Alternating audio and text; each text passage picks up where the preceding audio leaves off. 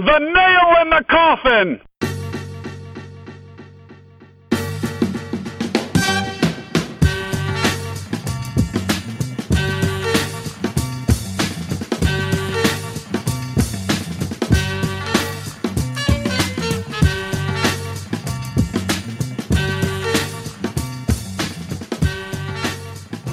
It's episode number 61 of The Nail. Tom Valentino flying solo here on Wednesday night as Trav is out of town this week. The good news, though, is that before we let him get away, we recorded an episode with a really cool guest. If you've ever talked with the Indians on Facebook or Twitter or Instagram or any of the other social media platforms out there, the odds are pretty good that you've interacted with our guest on this episode. It's Joel Hammond, Assistant Communications Director for the Tribe. Joel has played a big role in giving the Indians their personality on social media, and in our interview here tonight, he takes us behind the scenes of running all the team's accounts. In case you're wondering as you listen, we recorded this after the Indians' promotional schedule came out, which we get into towards the end of the interview, but before the news about Cleveland getting the MLB All-Star Game in 2019. Still, there's lots of good stuff in here, and I think you'll enjoy it. Here we go.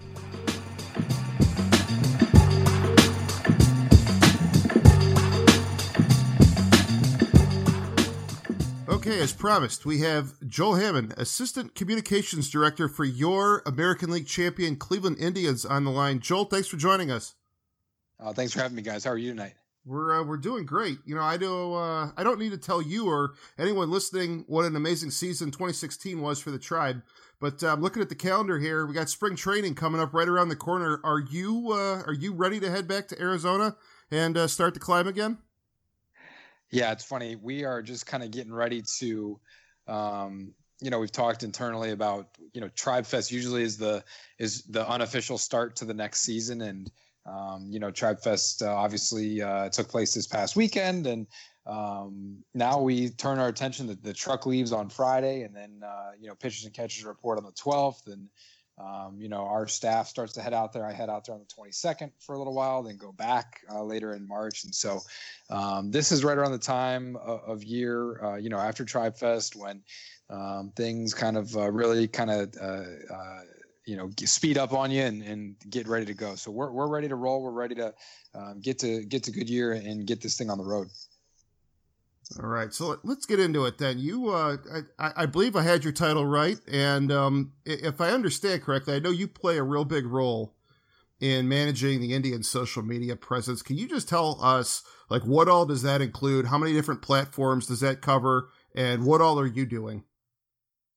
Yeah, so you got it right, and I kind of oversee all of our social efforts, and it's a fun gig. It's it can be stressful, it can be really enjoyable, as you might expect during postseason. It was a little bit of both. It was crazy, but it was also really cool. And so what that means is we're very lucky. We have a ton of resources that we call upon.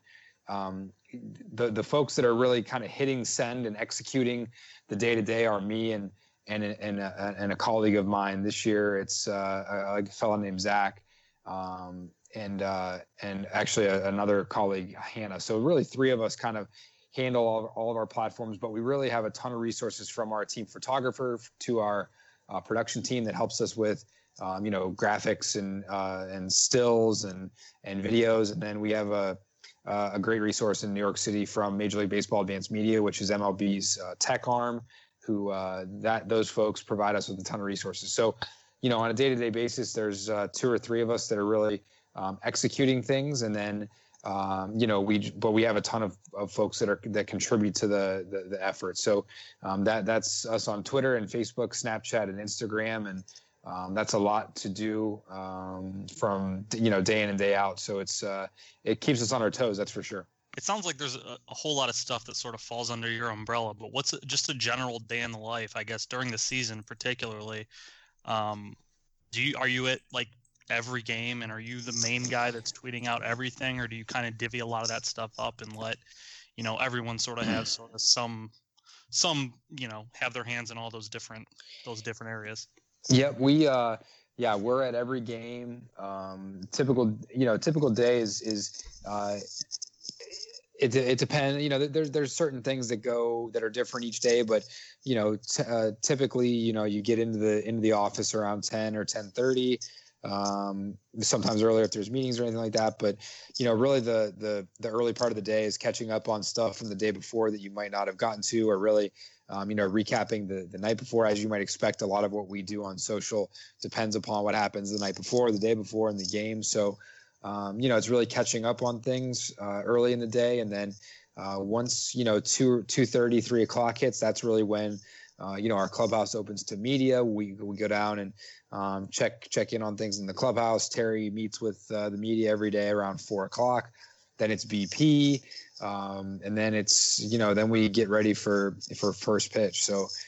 It's really a crazy schedule. You know, when we're at home, we're there a ton of hours. You know, usually 9 or 10 a.m. through 11 p.m. day after day. So, you know, we try to find time during the summer when we're on the road or whatever to you know, catch our breath a little bit. But during the season, it's a wild, you know, it's no, you know, it's no picnic, but, you know, we enjoy it. As far as the roles go, so I referenced colleagues earlier. We hire 2 interns every year. So, I oversee them, and how we split it up where we really have a social media intern whose role is just social. So that person really works directly with me on Twitter, Facebook, and Snapchat. And then we actually divvy up where our other intern, our communications intern, who handles, you know, our website and our emails. And we've divvied up where to keep that person involved with our social efforts and kind of on top of things that they've handled Instagram the last couple of years. So that's how we've divvied it up. And really, so the live tweeting of games really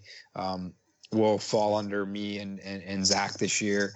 Really looking forward to him, you know, getting, you know, our new interns are only about 2.5 weeks on the job. So really looking forward to him getting up to speed. And during the season, really, I lean on those guys heavily. You know, technically they're quote unquote interns, but you know, you hear that a lot on social. You guys are probably seeing, oh, you're just some intern. Well, our interns, you know, have a ton of responsibility. They do a great job, and you know, the jobs they get on the back end really speak to that. So, you know, my 2 interns last year, one is just about to start with the Phillies, and one has already landed at AdCom in Cleveland. And so, when you see Cleveland Indians on our group's resume, it really, you know, really speaks highly of them. So that's a long answer to your question. Hopefully, I got it all.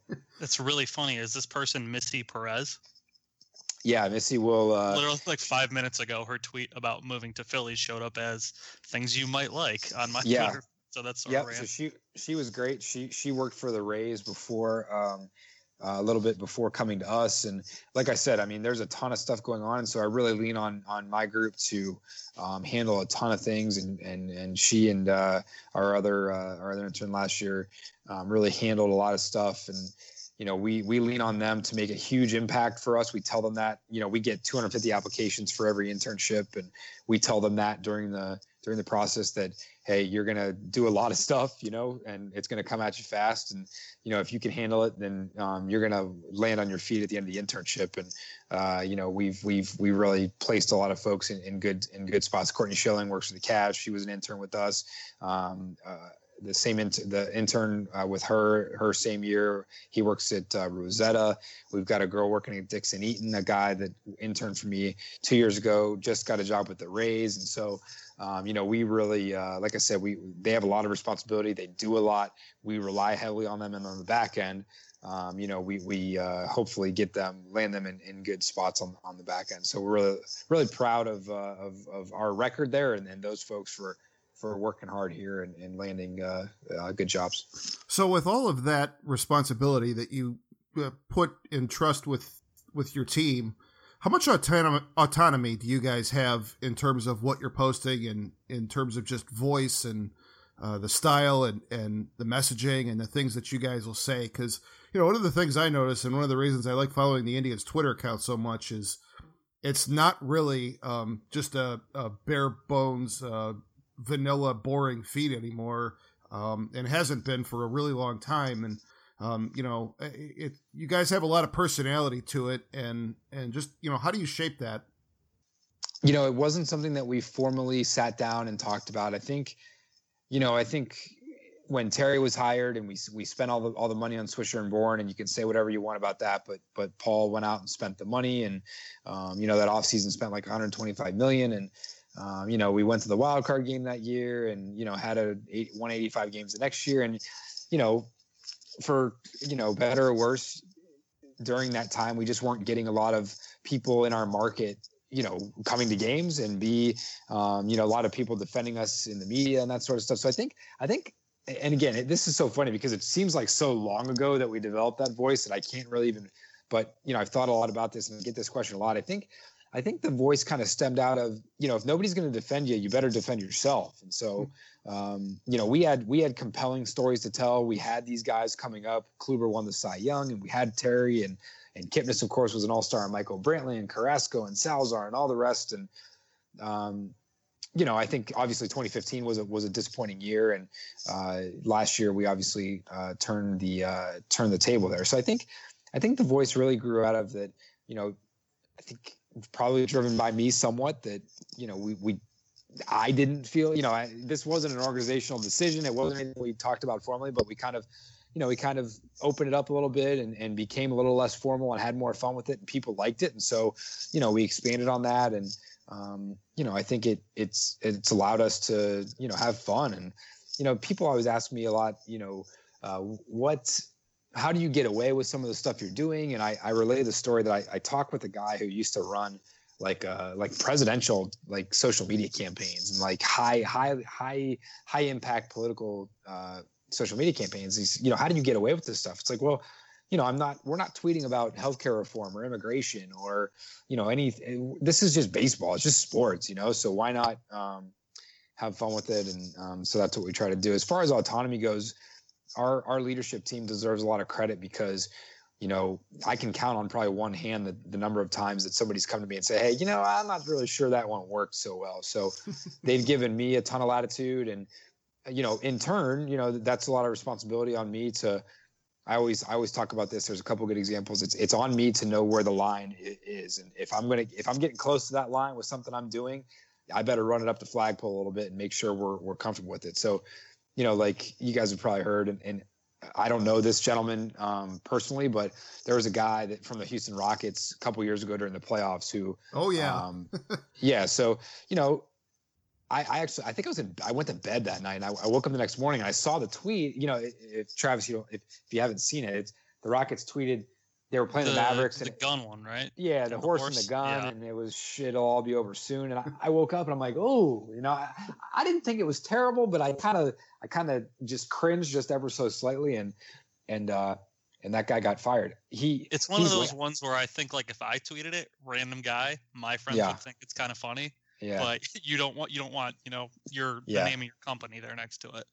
Well, that guy's laying on his feet, so I don't feel bad, using that as an example. But that's me and my like Missy when she goes to Philly, like that's her. They're gonna be her job. Like if I'm getting close to the line of good taste and not good taste and what we like and what we don't like, I better make sure I'm checking at least one rung up the flagpole to see if we're comfortable with that. So really, that's kind of how I approach it, and I don't look at it as like it's not a ton of pressure. I don't feel nervous. It's just, we know our voice and we know what we're trying to do, and we just do it. It's not rocket science. I've done a lot of these, and I get to take some compliments for stuff that we've done as a group, and I just tell, look, I'm not this is not rocket science. So do you find differences in just the feedback you get from fans and the interactions you get from fans on different channels? Like, is there a different tenor to the conversations on Twitter versus Facebook? That's a good question.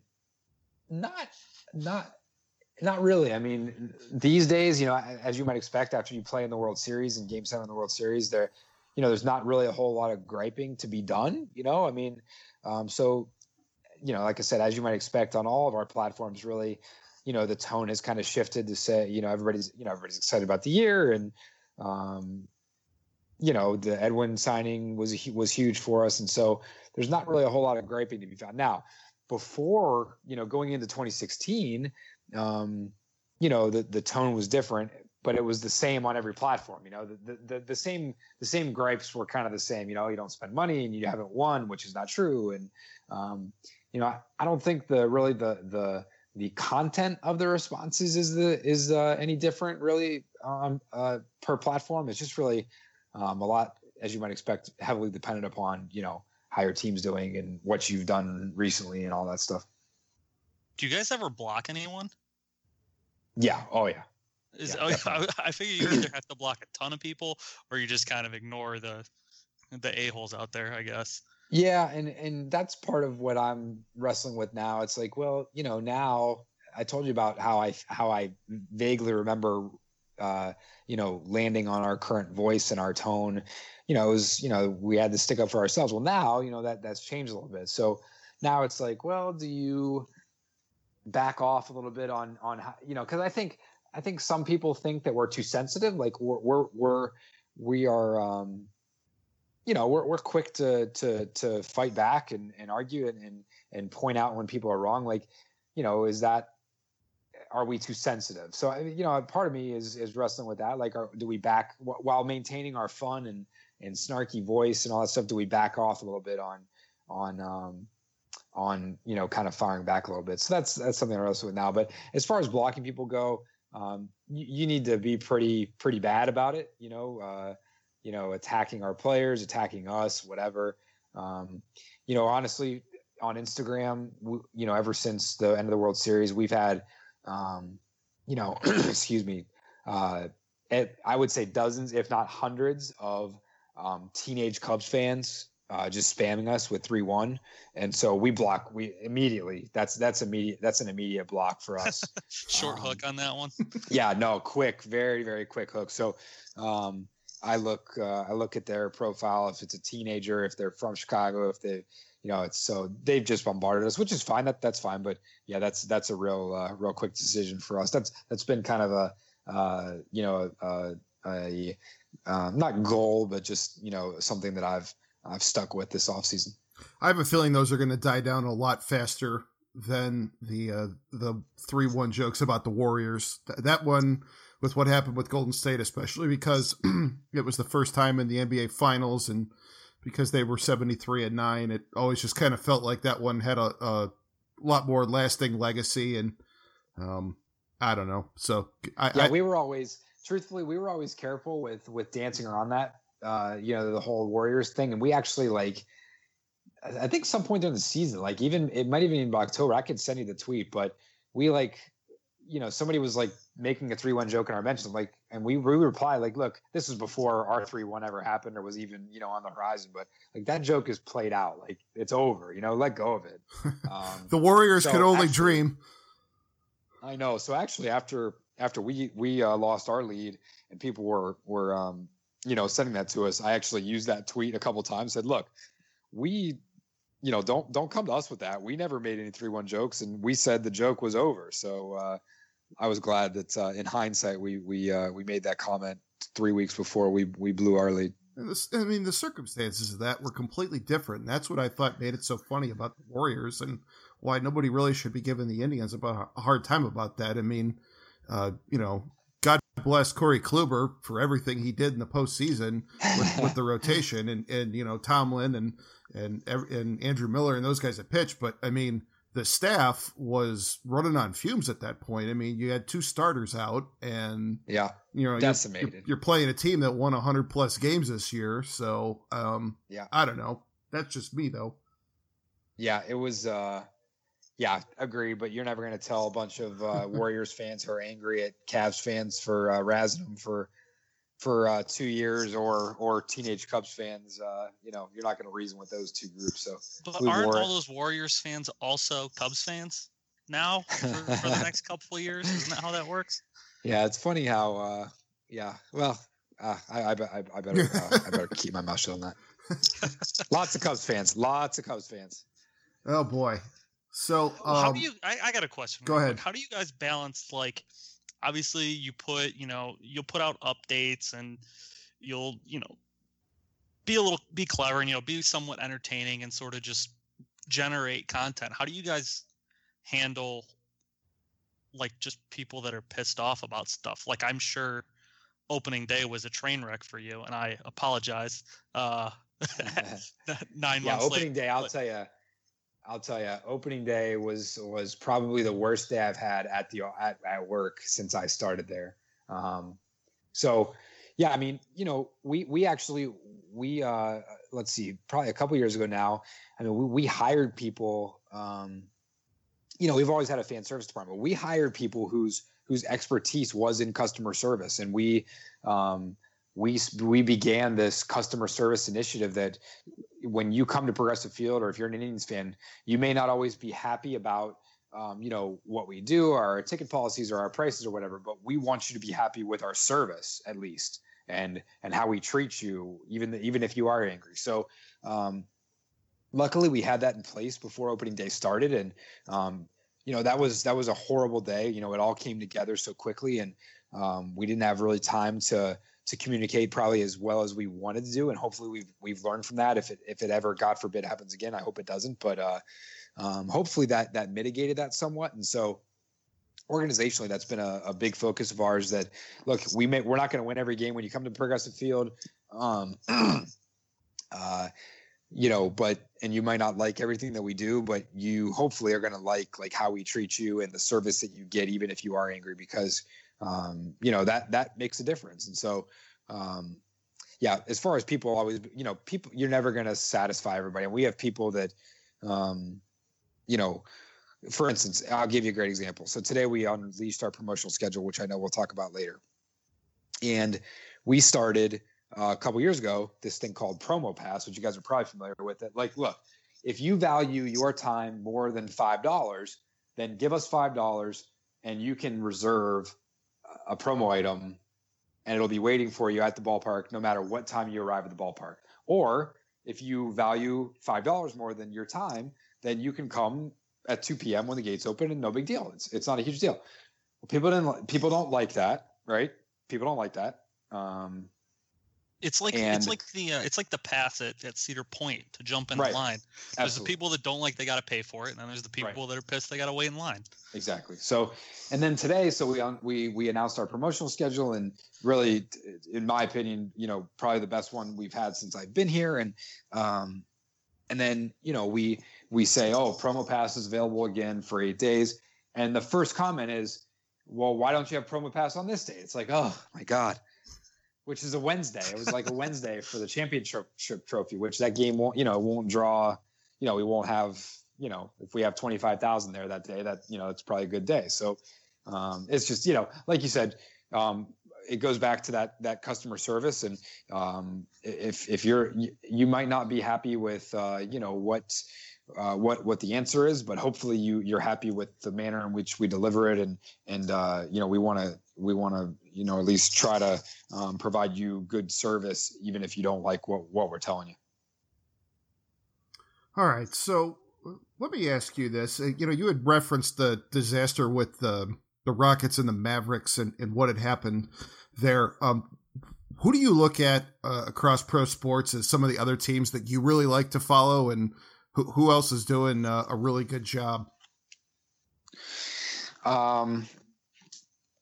There's too many to name, honestly. I mean, everybody, a lot of teams do different things well. So, if you talk about teams that, kind of have our tone, there's teams like, the Kings, and did you see this tweet from the Kings recently that they were playing the Warriors, and it was at Sacramento, and they tweeted out a picture of like a bunch of Warriors fans in their arena, and the tweet was, it must have been rainy that day out there or something like that. And the tweet was, bad weather outside, fair weather inside, or something like that. Like, that stuff is great, And so, like, teams that have that, kind of resemble our voice, like the Kings, and like the Panthers in the NFL, I know do a great job, and so everybody has different goals, I think, but like overall, like the Rockies do a great job. I've gotten to know their, we were with them in the final vote a couple years ago, and so I've gotten to know their folks real well, and they just are very, very creative. They had 360 infographics in the winter about Nolan Arenado, and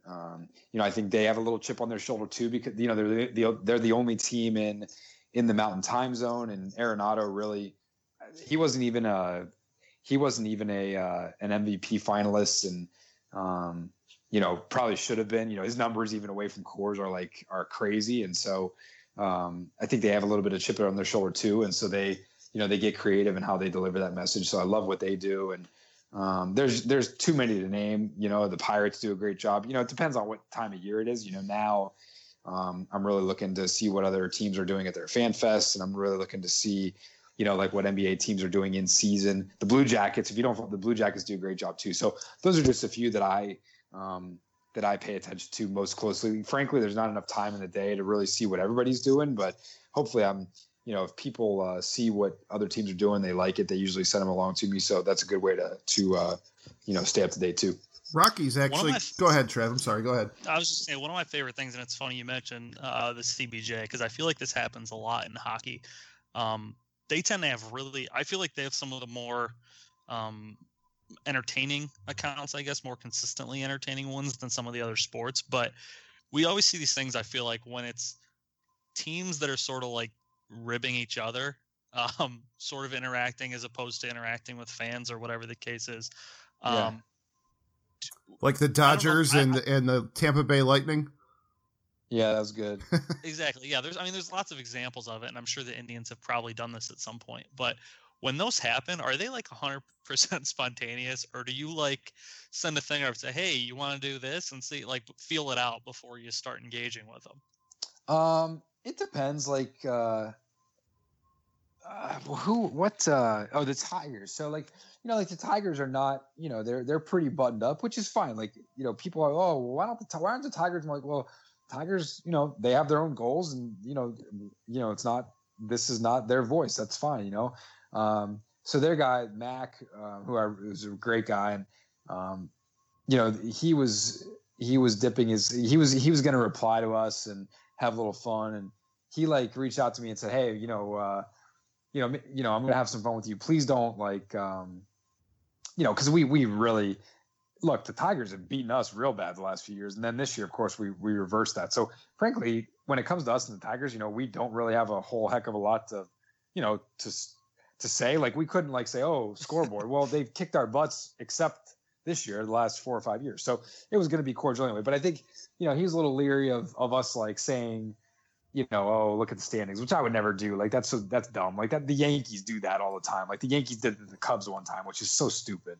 But sometimes it's a little more scripted, but other times it can be spontaneous. It helps when you know the people who are running the account. So I don't know the people who.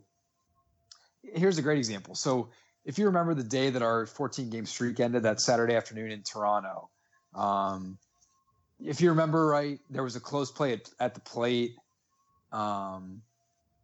And that went our way originally, but they reversed it, and we ended up losing that game. Well, the A's, who I don't know their people all that well.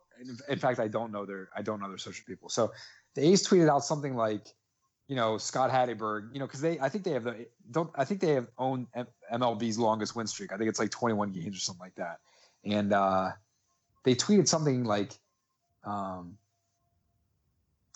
it was Scott Hatteberg says hi, Indians, or something like that. I'm like, well, this is dumb, especially because they're so bad this year, and so, and so we got after. If you remember, that was the day we tweeted at them. Josh Donaldson, I think, hit a long home run in that game for the Jays, and we tweeted at them. Josh, this was bad actually. This one was bad, but if you remember, I don't know if you guys saw this, but I tweeted at them. Josh Donaldson really played well this weekend. Because the A's obviously traded Donaldson to so this is a long answer to your question, but most often they're spontaneous, but they can be, if you don't know the people very well or whatever, they can be a little more scripted. But really in that case, it all comes down to in my opinion, how well the person on the other side of the coin. We know the person running the Reds real well, and so I'm probably more likely to joke with them and the Rockies and the Jackets than I would be the Tigers or the A's or something like that. Do you travel with the team at all outside of spring training? Once we get into the season? I do not. Nope, I do not. I traveled during the postseason, which was great. we were there. If you guys saw, we were there in Detroit.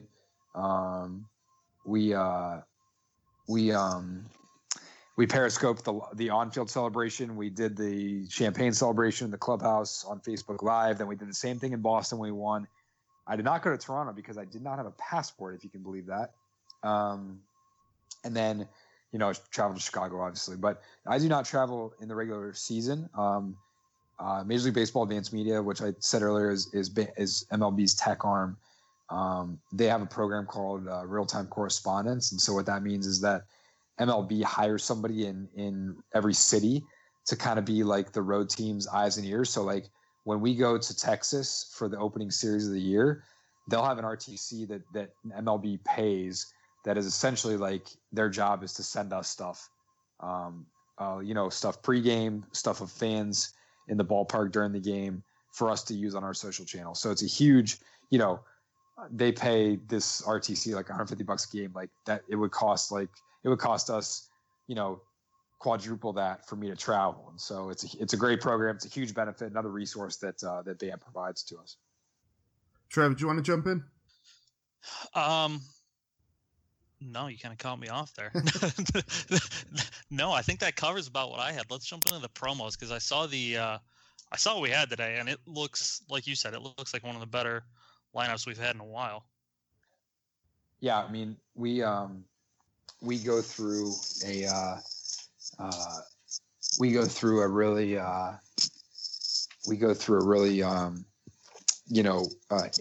really intense planning process with this stuff. So this actually, I don't really have much to do with this. We just our marketing department does it. I just kind of communicate on the back end, so I can't take really any credit for it.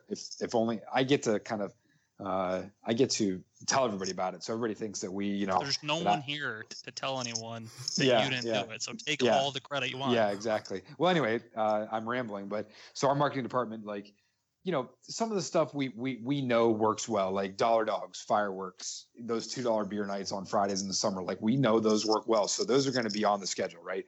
Well, when we get into some of the stuff that we want to try out, we test in focus groups. Like last year, we did a fedora, and we did a pair of those what do they call them? Perforated lens sunglasses. So we test those in focus groups. We test like player items just to make sure that we think fans are going to want this stuff. And so that's how we kind of get here. And then we go to our partners and say, hey, do you want to help us a little bit with these? And so then they get involved, and it's really a lot of this stuff is huge.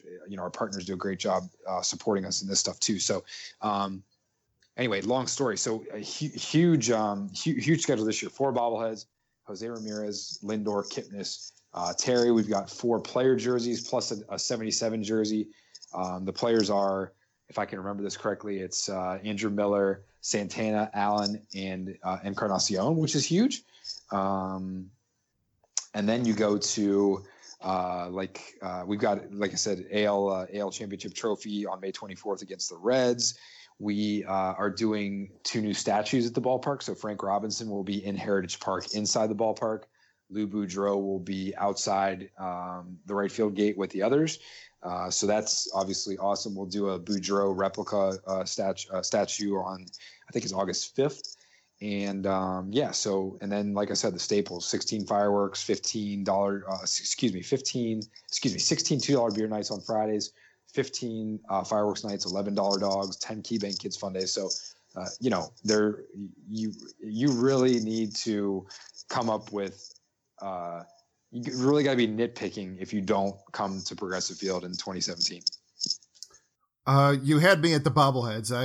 If you've ever, I will have to post a picture at some point on my social media, but I've got a whole shelf in the basement, and probably the best in the whole bunch across all the different sports is still Albert Bell pointing to his bicep. And I can remember when you guys had announced that a few years ago that one was going to be coming. I had that date circled, and actually I think I missed my niece's dance recital, so I could make sure that I could get to the stadium and get that bobblehead. Yeah, I have a forgiving family, dedication. So it worked out. And well, so I can give you a little bit more. So this year's bobblehead, so we'll have Ramirez is actually his helmet will be off his head. It'll be like glued to. We tried to make it work where it would be like removable, but it just wasn't going to work. So it will be glued to the base of the bobblehead. He'll be scoring, I think, coming home, and his helmet will be off. Lindor it'll be him fielding a ball and throwing, and he'll have a platinum glove for the one he won. Kipnis will be sliding into home plate, kind of like he did in Game 7, scoring from second on that wild pitch. Tito's got to be on the scooter, right? No, we did that We did that. Let's see. We did that in 15. This year it'll just be him. It's a Manager of the Year bobblehead, so he'll be kind of in his element in the dugout. So, got to make sure you've got him in a pullover. Does he own a jersey?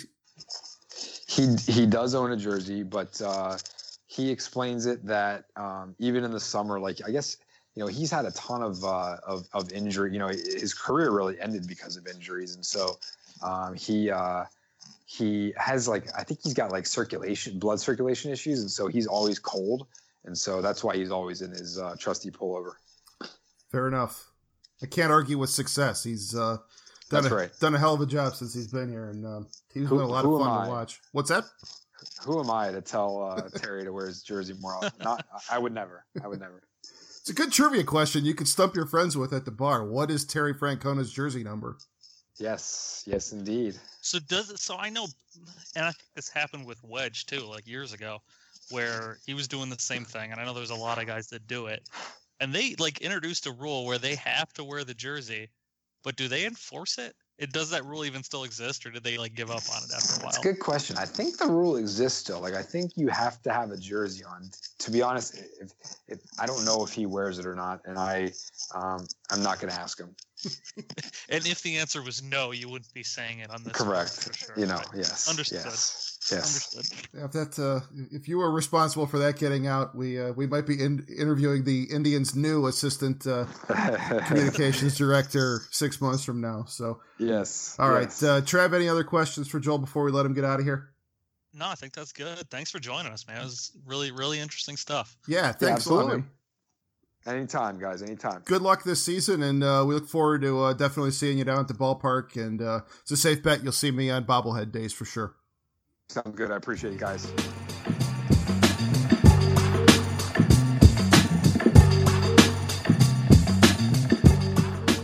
And there you have it, Joel Hammond, Assistant Communications Director for the Indians. Big thanks to Joel for joining us, and we're already looking forward to the 2017 season getting started, and it's not that far away. Pitchers and catchers report to Goodyear on Sunday, so right around the corner here. As for us, you know the drill. Go subscribe to our show on iTunes, Stitcher, Google Play, or whatever podcast listening app you use. You can stream old episodes on our website, thenailpodcast.com. And go like our Facebook page, facebook.com/thenailpodcast. Try to put some good stories and links up there every couple of days, so go check it out. Travis will be back soon, and we will be back to our normal format next week. Until then, Tom Valentino signing off for The Nail. We'll talk to you again soon.